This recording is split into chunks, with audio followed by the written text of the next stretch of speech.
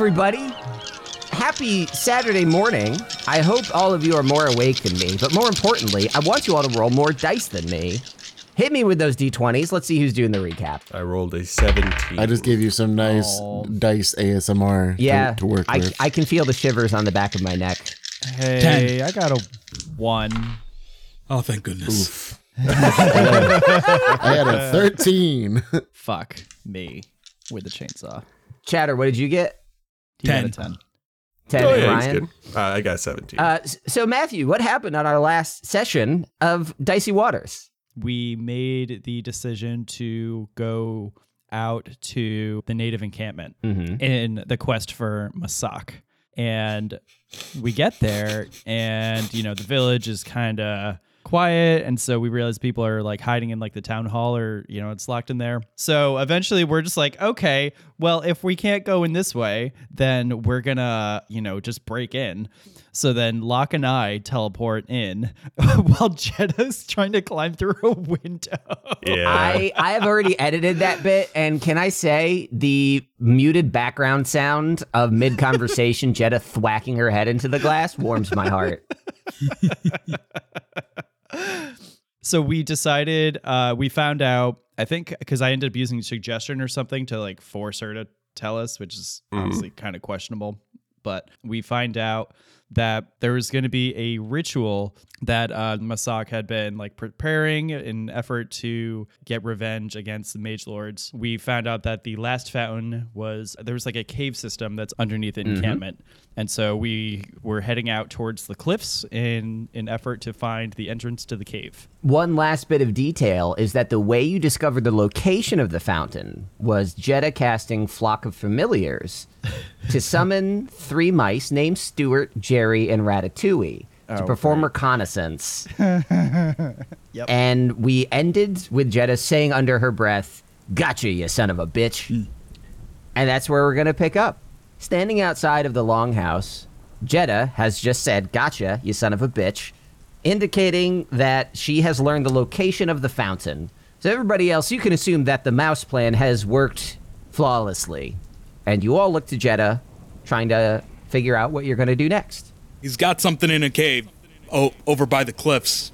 What exactly were the exact directions you gave? I know it was like a cave in the cliffs. Yes, that is essentially what you know. The village Okay. is sort of set near the precipice of a massive cliff ridge along the northwestern border of the Arianor Island. And there are directions written and some small illustrations saying docks by the cliffs. So not a geographical location, but close to the village, cliffs nearby.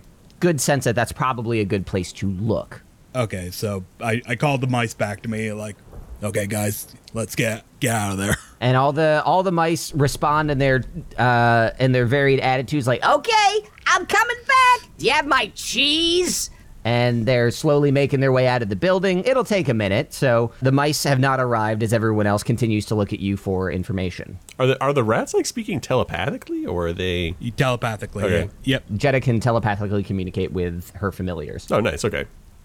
You guys are not hearing the radical cheese demands of Ratatouille. Yeah, I didn't know if we had some Charles Entertainment cheeses around that were just kind of riffing. So yeah, no, I tell them that there's a dock by the cliff. It's hidden. We should go there and look for it. Let's do it. Yeah, that's fine. Everybody seems so off. Is everybody? I feel like I'm repeating conversations occasionally. It's very weird. Yeah, you know, it's kind of funny how that keeps happening. Just having an off day. The bickering is interrupted by 3 small mice leaping off of the building, riding the breeze to land on Jetta's shoulders. It's pretty unsanitary. Just good. As I like put an arm around a rotting corpse. Again, Jerry's still not with you. I also want to be very clear. I want to be very clear that of the mice that land on you, Jetta, Ratatouille is not the one that lands on your head. Who Nice. lands on my head? Stuart. Stuart. Got you. Oh my God. That's how a mouse would say Stuart. Yeah, that's true. Anyways, I reach into my rations and like pull out cheese and crackers. All right, you guys earned this. And the three of you, although you can't hear what the mice are saying to Jeddah, two of them look happy to eat the cheese. One of them has like a death glare, like it's about fucking time. And you can't really, like, I don't know why this mouse is so angry, but it is. Anyways, I start going to the cliffs, yeah. All right. It's not that far of a walk, assuming you all move together. There are clear borders to the town in the form of like various wood fences, some of which are like small to keep in sheep. Others are clearly more meant to keep out individuals. But after maybe 5 to 10 minutes, you exit some of these fenced doorways and see that the grass begins to roll down and the sheer drop ahead of you is apparent. If you continue to step forward, you will see the ocean growing bigger and bigger in your vision, starting at the horizon and taking up everything, because these cliffs are much higher than most of the rock faces we've been seeing. It is a pretty significant drop down to the ocean below. But you stand on the edge of a cliff with a mission. What do you do? Don't let the intrusive thoughts win. Don't let the intrusive thoughts win. Yeah. Anybody have a way down? Because you just leaps off. No, I could, I'd feather fall if we wanted like more of a general slow descent. I could fly, I think. Ooh, I have a question. There's 4 of us, right? We don't have any NPCs kicking around, right? Correct. It's just the 4 of you and the mice. And the mice. If only I had a rope of climbing, but I don't. Don't you have boots? I could burn a 6th level spell. I have one of those, so we could use it for fly, and all of us could fly. No, that's overkill. We can just climb down. I gave somebody a climbing item in my campaign, so I don't want to hear it. Yeah, no, I have a rope of climbing, but this isn't the same Jeddah. Oh, God damn it! Wow. Yeah, Pat, why didn't you see exactly where the story was leading through 2 different DMs' discrete plans? Yeah, why didn't you give a multi-dimensional rope of climbing? Yeah. That'd be Why didn't you back up your The shit to oversight on your iCloud? part. Maeve is gonna polymorph herself into an eagle. Oh, nice. Does Misty Step keep my momentum? I'm gonna say yes. I feel like we've Damn had it. this This debate is before. not like a Destiny jump where you can just torpedo your momentum at the last second. Yeah, so Maeve, as you guys all rummage through your bags, call what you consider your spells, Locke is like jumping up and down in place, trying to get a feel for how his momentum might shift. Maeve is now a bird and just starts eagle screeching next to you. All right, well, I'm gonna just take my regular rope, use my pittons and hammer and stuff to like secure the rope, and then climb down the rope. Hopefully nothing. Locke, bad whatever happens. revelation you're about to have occurs while Jeddah is mounting herself to this thing and starting her descent. Can we have a small, I don't know if Matt is okay with this, but Matt could become a giant eagle that could potentially carry somebody down, like Gandalf. I've actually. That's up- I think that's I up to probably Matt. would have done that. I have the stat block for giant eagle here, but I just said eagle. Sure. So it's less of a caw and more of like a caw. Caw. This eagle's balls have dropped. Oh my God. Oh. But yeah, I'll cast fly on myself, and then maybe that'll solve the momentum problem for Locke. You're telling me that the 11-year-old girl turned into a male giant eagle? I don't know. It's called polymorph. We're dealing with some sort of morphing, so whatever. And that giant eagle went through puberty already? Which is more extreme? Changing into a different gender, a thing that happens a lot, or changing into a bird, a thing that hasn't happened very much as far as I know. That's fair. I just feel like You run with some square circles, though, man. Yeah, I'm looking at the giant eagle stat block too. Yeah, it'll look at Locke and Colt and just kind of. Here's the thing, though. We have established some roleplay tent poles regarding the polymorph spell. In that, where wild shape allows you to keep your mental faculties, Yes. polymorph does not. But the thing is, I think giant eagles are actually kind of smart. They have an 8 intelligence and a 14 wisdom going off the base stat block. But 8 is just below average. That's fair. They are smart, but I would say still animals. So you know. If we're going by strictly what the spell says, The target's game statistics, including mental score abilities, are replaced by the statistics of the chosen beast. It retains its alignment and personality.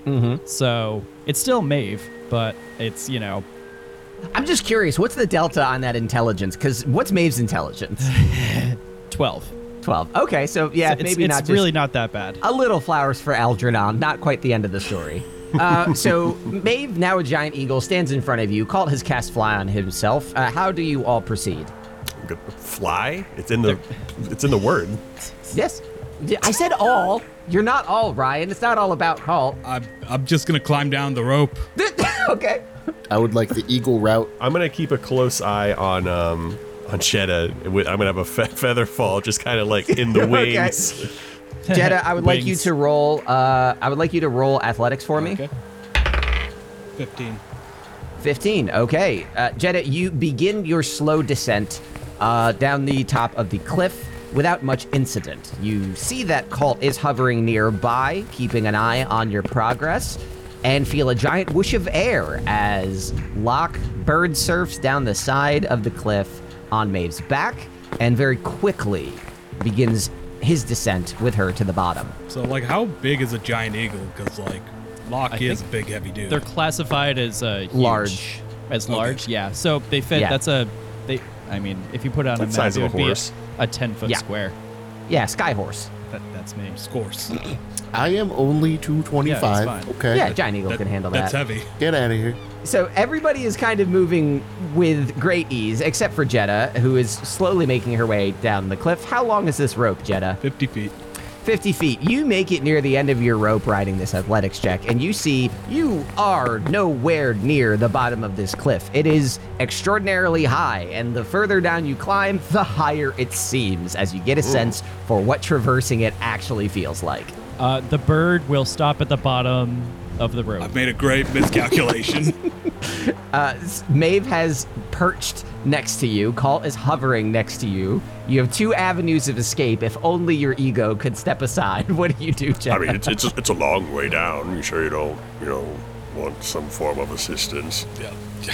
I am debating just taking the drop. I take the eagle. At least the eagle can't sass me. Sassy. I don't understand the sass. No, Maeve wouldn't do that. Matt, I am going to have Maeve make a strength check just to ensure that you can carefully balance these two individuals. While you may have the muscle mass, it is difficult, so please roll a strength check. With the eagle. I would like to clarify that, like, I'm not on the eagle's back, but, like, hanging off the legs. I could pick him up in my talons, maybe. Roll that strength. 13. Maeve, you pick up Jeddah in your talons and stop flapping in an attempt to ride the wind down and glide further down the cliffside. But the wind is a little stronger than you expect, and while you don't feel as though you're going to lose your grip, it is a bit of a turbulent ride. Locke and Jeddah, please roll a dexterity saving throw. Jeddah, you have advantage because you're being gripped rather than hanging on yourself. I got a 15. 10 plus 4, 14. Locke and Jeddah, you feel the turbulence as Maeve rustles in the wind.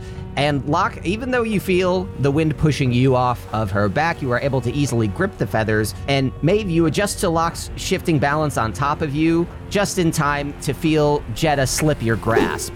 As your talons loosened, Jeddah did not grab on in time. And Jeddah has slipped into freefall and is now falling down a cliff that is easily hundreds of feet high, moving toward the rocks and water below. What I want to try to do is, like, take out my daggers and, like, stab them into the side of the cliff, hoping that'll, like, slow my fall. You are far enough removed from the cliff that when you whip out your daggers and you swing them, you are grabbing nothing. The air moves around them as you careen towards the ground. Sorry, Again- careen towards the water. Again, we face our greatest adversary in this game, gravity. Yeah, I told you I was going to throw all of you off of something. It's coming true. If Chowder's okay with it, I would do Featherfall, just so, there's less death. Yeah. Oh, wait, I don't have Featherfall prepared. Fuck! Oh, Me. no. Oh No. no! Let me just give me 1 sec. Y'all No, continue. I'm waiting for this. This is definitely going to determine what I do next. Yeah, no, well, I'm all stacked up on spells. I didn't forget it, so I maybe I'll rush in and try and save like Superman. Okay. but frail and very what old. what is your fly speed? It's 60 feet per 60 second, feet right? per second. Okay. Let me see. What is the typical falling speed in D&D? 500 feet in 6 seconds, according to Cora. Well, technically speaking, if you want to do it rules, it's immediate. Like it's not even like over the course of rounds. Like you immediately fall, take the damage unless Featherfall is cast as a reaction. Yeah, but that's a stupid rule, so... No, yeah, it's a I really like- stupid rule that makes zero sense. I don't like that read. I'm gonna treat this as speed. Colt, your fly speed is 60 feet. And I'm going to Yes. say that because Maeve already began the descent, you are about 60 feet above Jeddah when you notice her slip. So Jeddah, you are in free fall. Maeve, you're not too far, but any movement that you take to try to save her, I'm going to have a check associated with it because that's what got us here. Colt, you could try to make some moves to go get her, but we are talking the fact that you are going to be pretty far behind. So let me know what you guys want to do, and I'll resolve it. Okay, I guess I could burn a 4th level spell and cast Fly on myself and Jeddah. What's the range of Fly? It's touch. I have to touch. Oh, that's not great. Okay. Is there any world that I can catch up to Jeddah? You can make an attempt to catch up to Jeddah just through sheer movement. With a 60-foot fly speed, you can descend at 60 feet per second. You can also dash. Now, I'm not counting this as any sort of initiative, but I'm not going to let you like dash a million times in a row and just like instant appear. But Can I offer a slight argument? So basically, I would like cease. I'm thinking about it in like Superman terms. I would use gravity, so I would be falling the exact same rate, relative and speed as Jeddah, and then I would be increasing it with my fly speed. I don't. It's not that it because I mean, if you think about the way it actually works, like if you're falling and then you have thrust going against you, you're going to fall as fast as gravity pulls you, unless your thrust would exceed that speed. Like it's not purely additive. Yes, it is. Yes, it is. It's purely additive. It's purely Exactly. additive. That's how how acceleration thrust works. works. Yeah. Oh, okay. Then, cool. Then, yes, absolutely. So, yeah, if you're going down, you would also fall at 60 feet per second. You can add the movement of fly and you can dash. This is basically all the action for this instance that you can take. So any other things that you do in this moment wouldn't be actions. They would have to be reactions. At least from this, I want to get a hand on Jeddah, and then I'll be able to cast a spell like the next time, if we're not dead. Jeddah, you have whipped out your knives to grab the cliff, but when you reach out, you swing and you hit nothing. Locke and Maeve, you are looking in horror as Jeddah slips down to the water beneath you at incredible speed. And before you can react, like a missile next to you, the waving beard and cloak of Colt shoot straight down. Jeddah, you are tumbling and swinging. I would like you to make a dex save. Yep. Unnatural 20. You just barely managed to keep your grip on the knife as you expected it to grab onto something, but that momentum sends you tumbling further and further, and you are seeing the ground, you are seeing the cliff, then the water, then the sky, over and over. But there is a strange dot in the sky that gets bigger and bigger every time until the wrinkled, bearded visage of Colt is nose to nose with you, and you feel his dastardly embrace whip you even faster down. Colt, you have successfully grappled Jeddah in midair as you are about halfway down this enormous cliff, getting closer and closer to the choppy waters below. Maeve and Locke, you are about 200 feet above them at the time that you can take more actions regarding the situation. But you two are still falling with the additional acceleration of fly. What do you do? I'm going to whisper into Jetta's ear, I always wanted to go with somebody. No, I always wanted to go with somebody else. I'm too busy screaming. I'm burning through spell slots here. I'm going to cast a 4th level spell slot. Both of us will be able to fly now. Okay. I have a question that I don't think is in the rules for this spell, and I'm curious to see how you guys all feel about it. You The have momentum change? not necessarily the momentum change. I think we can all deal with that, but fly gives you the ability to control your movement in 3 dimensions. Yeah. Is there anything about casting the spell that would immediately give her the awareness of this? That, like, they now know that she can fly? Yeah. That's a great psychological question. I mean, does it have a vocal component to it? I believe vocal, somatic, and material. So like I've got like a little feather fucking out, and I'm like waving it over us. Like she's seen me cast fly before, so she probably has some idea of what I'm doing if her eyes are open. I can read that. You whisper the spell into her ear. Jetta, you're freaking the fuck out. Roll a wisdom save. I shouldn't have added that flavor. That's a 3 plus whatever my wisdom is, but it ain't gonna be enough. If I waste this spell slot on a dead Jetta, oh man. Not necessarily. We're at a point where if you've cast the spell, Jetta, you are aware of this. You feel Cult's grip on you slip because Cult knows he has cast the spell, but you're careening toward the water. You have no idea that the spell has been cast on you. You are still in absolute horror, screaming bloody murder as you reach the water. You are about to make impact with the surface of the ocean. I'm going to have you make one last Constitution save. Okay, risking it. Here goes the biscuit, man. 14. The water is approaching, and you are screaming the entire way down, but when you see that you're about to hit, and even though you aren't consciously aware that you have the ability to fly, in this moment, something visceral in you harnesses that ability, and you float inches above the water to the point where the mist is splashing you in the face. You have been saved by Cult's spell and your own shaky resolve as Maven Lock slowly descend the cliffside safely. I float my way over to a shore, and then just I'm on the ground, kissing the ground. There isn't really a shoreline here, but there are very large rocks that you can land on. So I'm going to say that you shakily make your way over to one of them, land on the rock, and begin kissing the ground beneath you. Oh, that was awful. Wasn't that bad. Galt, It's fine. Galt, I know we've had our back and forth and like sarcastic jabs at each other, but I want you to know I earnestly and genuinely appreciate you. Oh, well, that's nice. Usually I'm met with the occasional odd glare. It's good to hear somebody appreciates it. This is maybe the first earnest expression of affection you've received in this entire campaign from anybody besides Jerry. Yeah, I am thinking about that. Like, you can see... You have lived in constant fear that these people are going to abandon you. At least once in adventure, it has crept into your mind, and you've said this, oh, did they ditch me? And here is Jetta saying, I earnestly appreciate you. I would like you to roll a wisdom save also. Roll to feel. I rolled a 4.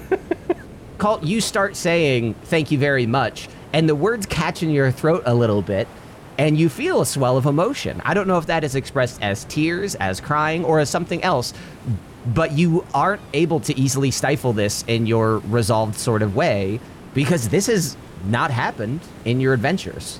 Oh, yeah, of course, yeah. Well, similarly, Jetta, you've never seen Cult be flustered before, so this is just kind of an awkward interaction between the two of you. By the time Locke and Maeve arrive near the bottom of the cliff, you just see two choked up, shaking weirdos floating near a rock in the middle of the ocean. Is this the beginning of Jolt?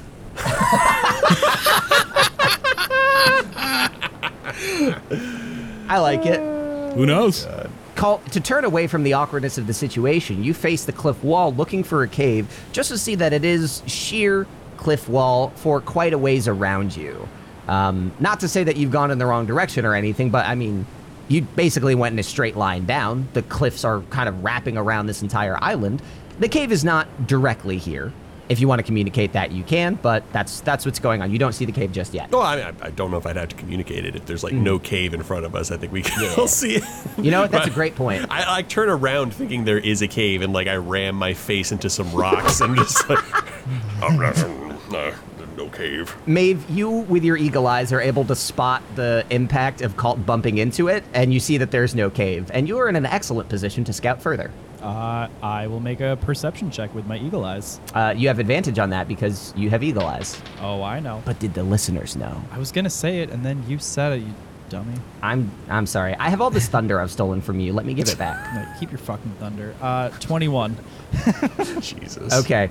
You, Maeve, spot a dock along the bottom of the cliff edge. A small, not shoddy, but definitely not like expensively produced dock. Not there are like gaps in the wood. It's a little rickety, a little uneven, and sort of like bobbing in the water with a very obvious trail of indents in the rock face, ropes and ladders that would have made a descent much safer, leading straight down to the dock if only you had gone maybe half a mile up the cliff wall.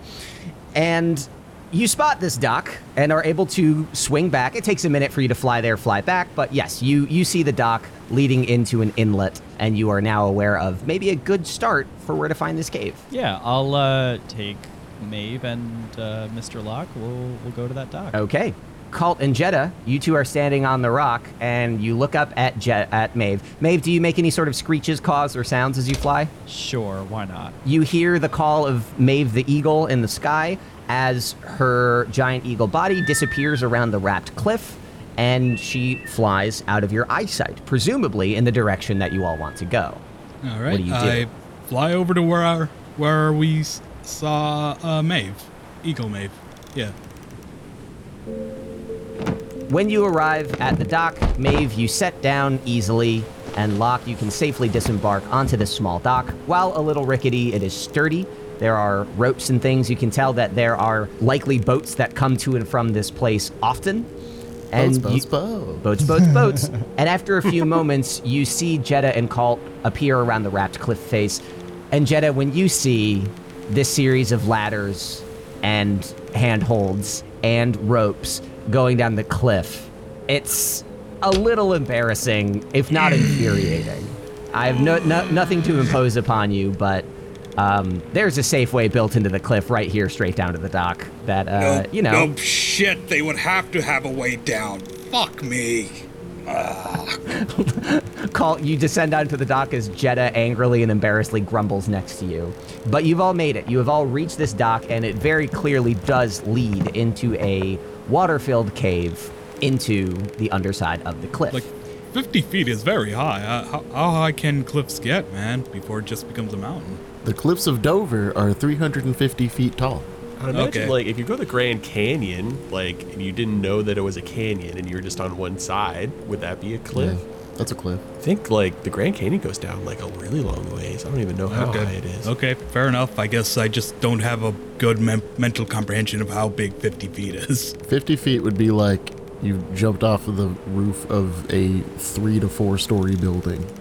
Unless that was an hour-long fall, I'm gonna have my mice scout out the cave, go into the cave, basically get us like a mental map of the area, I would like to remind you that I have specified that the cave is full of water and would likely require swimming or a boat to proceed further. Oh, rats can swim, though. I'm not saying it can't be done, but I want to clarify, you're not walking into this cave. Oh, I see. Did we take a boat with us? I'm sure there's a canoe somewhere around here. I turned out of eagle form. I turned into was a waiting. whale. Did somebody say boat? And then I pull out the friendship. Oh, nice. Hey, I like that as that's Maeve what grows that's in about. power and wisdom, she also grows in quips. Yeah. Maeve, as everyone fumbles over how to get in through the water, you ask your question and casually drop the friendship into the water in front of you. What do you turn it into? Can you describe the dimensions that we're working with here? It's sizable. I would say probably 20 to 25 feet in diameter, and the water is maybe about halfway up that if you assume that this is like fully circular. Okay.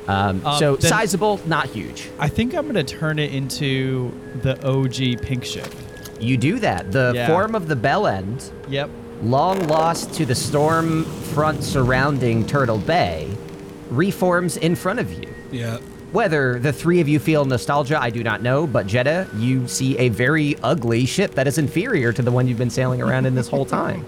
As this flat bottom thing that says Bell End, with the visage of a skull crafted into the steering wheel, materializes in front of you. Oh, I get really happy for a second, and I realize it's not Bell's head anymore. And then I It's get a cheap little sad. facsimile. Yeah, I feel like we should be a little more discreet, you know, maybe have like a little canoe or longboat. You know, that we- memories aren't discreet. Memories are with you forever. Well said, Maeve. Well said. I hate myself so much. And yeah, anyways, I rescind the scouting ahead with the mice thing because we're on a big ass boat now. So Fair Well, enough. I figured it was a smaller boat and it has a flat bottom, flat so bottom. I figured it would it'd be better for this. Flat bottom. And I'll tell you right now that while some of the turns might be a little sharp, if you all board this boat and sail in, you won't have a problem entering the cave. It's very specific wording. I need to be specific. Let's board this boat and sail in, I guess. All right, all aboard. You step onto the boat and trying to sail into this cave, you will notice that there isn't a very strong current, and propulsion is a question that you have yet to answer. In forming the boat, could I have made like oars or like paddles or maybe like a stick or something? Yeah, if you intentionally would create oars with the boat, I would accept that. Maeve will grab one of the oars and start trying to pull at it, and then realize that she's not very strong. Yeah. Can we get your best impotent strength sound? No. Okay. what was it all for then? You choose to be nothing. Ah! Damn it, I had aspirations for a new text tone. Nope. The three adults watch this small girl pull out an oar, lug it over the side of the boat that is, again, larger than a canoe, so it's awkward to row this thing anyways, and just absolutely fail to row as the oar skims across the surface of the water. As she does it, she'll just kind of look over and be like, a little help here? I will start doing it. All right. Okay. I'll take the other side and row as well. So All right. You begin to row your way into the cave, gently down the stream, and Locke is so much stronger than Jeddah that at first the boat just like hard turns to the right as Locke pushes from the left. But you guys get your rhythm, you figure it out, and you are able to gently cruise through this cave. There are some tough turns, there are some awkward fits, but nothing that you can't handle until the ground begins to rise from underneath the water and you can safely beach this Bell End facsimile onto it and disembark onto solid ground. You make your way further down this cave and eventually reach a very large chamber that looks very similar to the space that the other cave-born fountain was. And this is the confirmation that you were expecting because a third fountain does indeed exist here. There were three all along. You have located it and understand that whatever strange thing has happened with the three timelines, you have deduced your way through them and figured out that even though you don't know everything that's going on here, this must all be somehow connected. You gingerly step into the cave, noticing a lot of different native material, paraphernalia, weapons, armor scattered all over the place. Tables with papers, not unlike you saw with Yanis. Locke, you recall in the crystal cave that led to Fenwick in the crystal, that there were Mage Lord materials all over the place there too. you say weapons and armor and you know, all sorts of materials and stuff. Anything of value in around here? Let me know if you want to investigate. I would like to investigate, yes. Go ahead and roll an investigation check as you all gingerly walk in towards the very obvious pink crystalloid fountain. Jeddah peels off to the side, trying to ruffle through some of the different pieces of material. Jeddah, give me the results of your roll, because Yep, that is 19. you don't find anything of objective value in terms of magic items, piles of gold, exquisite weapons. This is all kind of general fare, things that you've encountered before. But you breaking off to some of these tables on the side does reveal crazed scrawlings, not unlike those Yanis had as well, where Masak is writing, and you saw similar things in his quarters through the eyes of the mice in the longhouse, where there is sort of a hell-bent obsession on retaliating against the Mage Lords. That, at least in this timeline, after the departure of Bait, Cult, and Locke, the conflict did not cease, and the natives attempted to push the Mage Lords from this island unsuccessfully, time after time, leading to losses on both sides, villagers, Mage Lords, and natives. And that this is the nuclear option that accessing the flow of time, and you see the name Strauss in these papers, that trying to continue this particular line of magic manipulation was what Masak wanted to prevent, and in order to do that, decided he had to harness it. So motivations are a little different than Yanis, but a similar descent into obsession. So from what I understand, Yanis and Masak here were basically competing with each other to who can find the god first, right? Or whatever they were trying to do with this nuclear option here.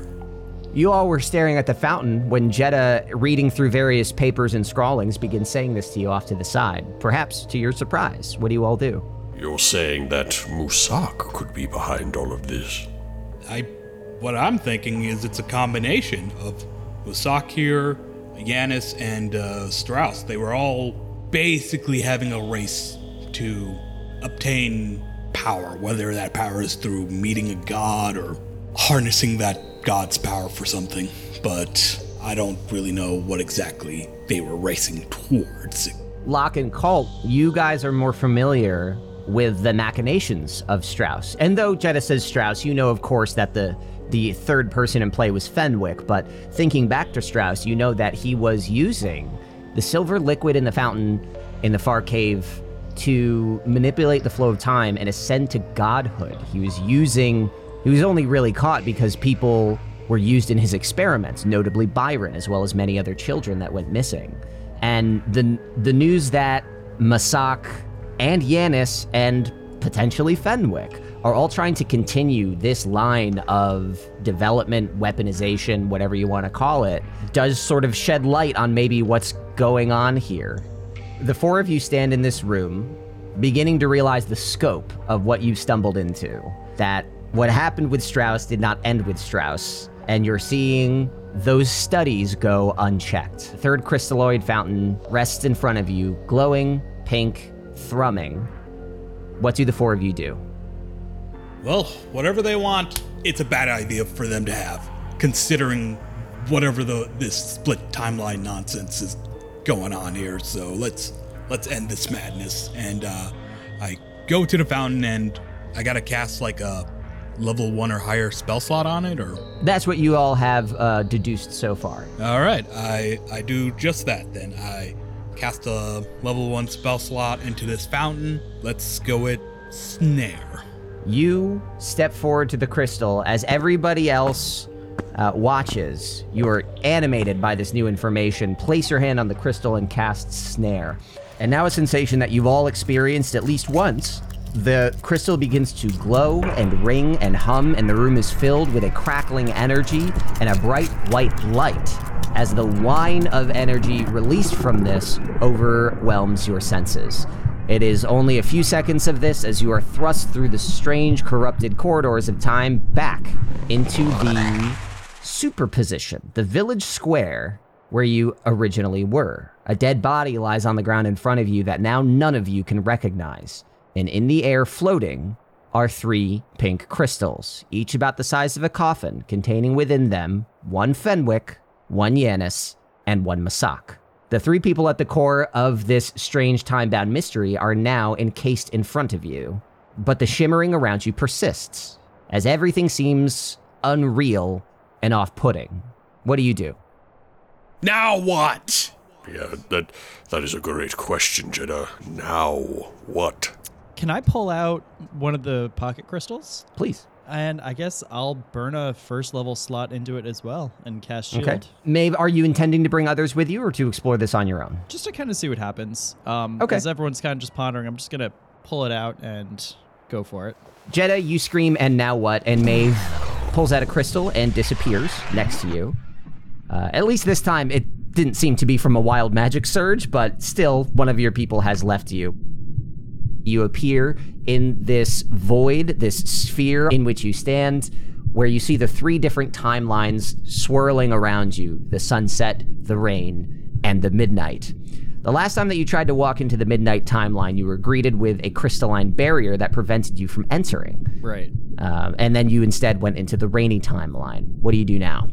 I guess I'll just check to see if that crystal barrier is around any of the other ones. You step up to the rainy timeline from which you were just ejected, and the same barrier now forms, seeming as though that by activating the crystal, you've pruned this timeline. It still exists, but you can't enter it, and you drag your hand across the barrier that forms as you near it, and that continues to all 3 realities. You can no longer step through any of these into the different timelines. The crystal remains in your hand, but you stand here alone, understanding that you can't proceed into them. Well, crap. That's cool. Why don't you go back to the others while I think about this?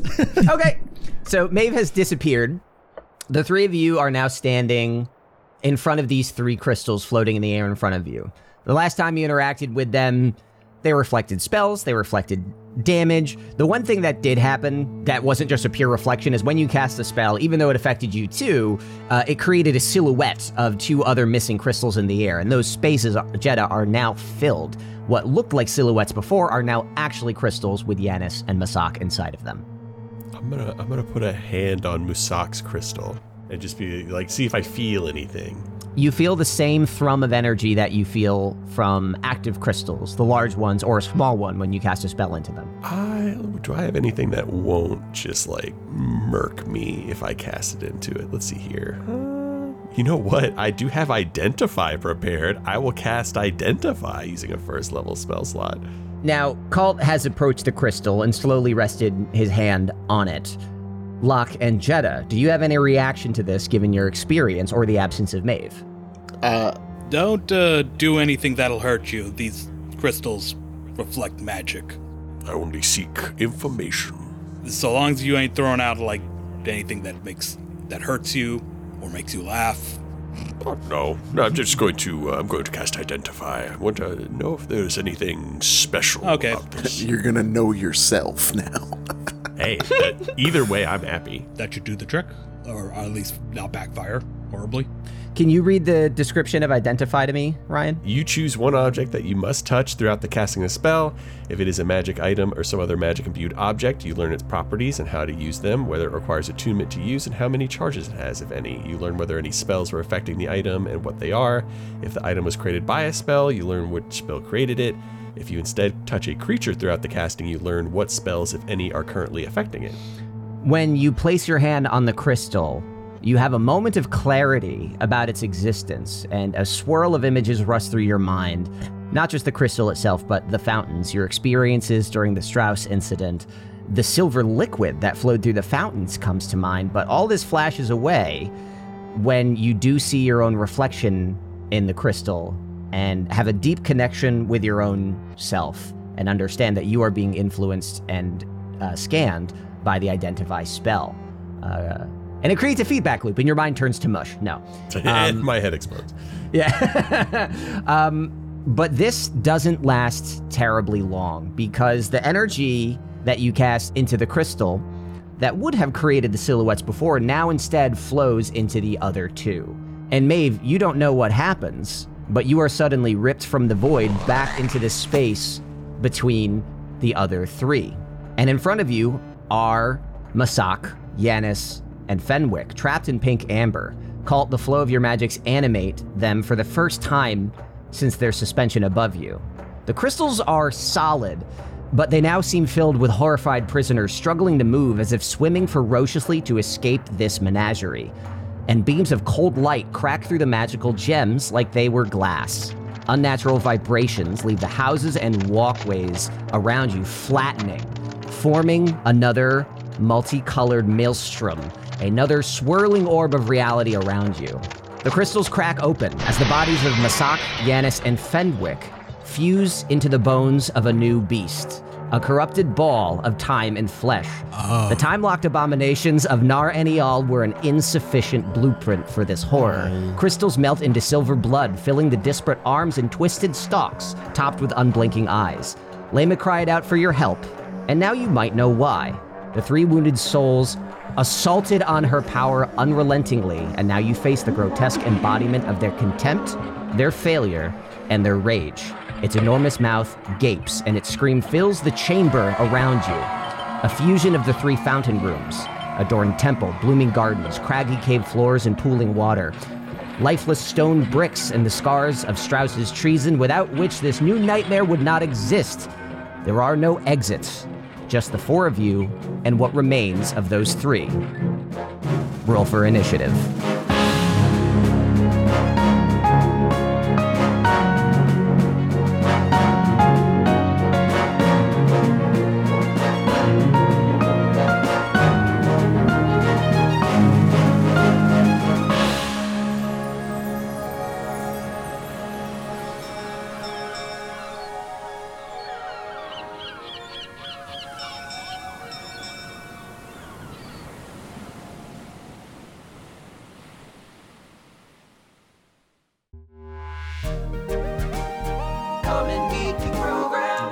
.com.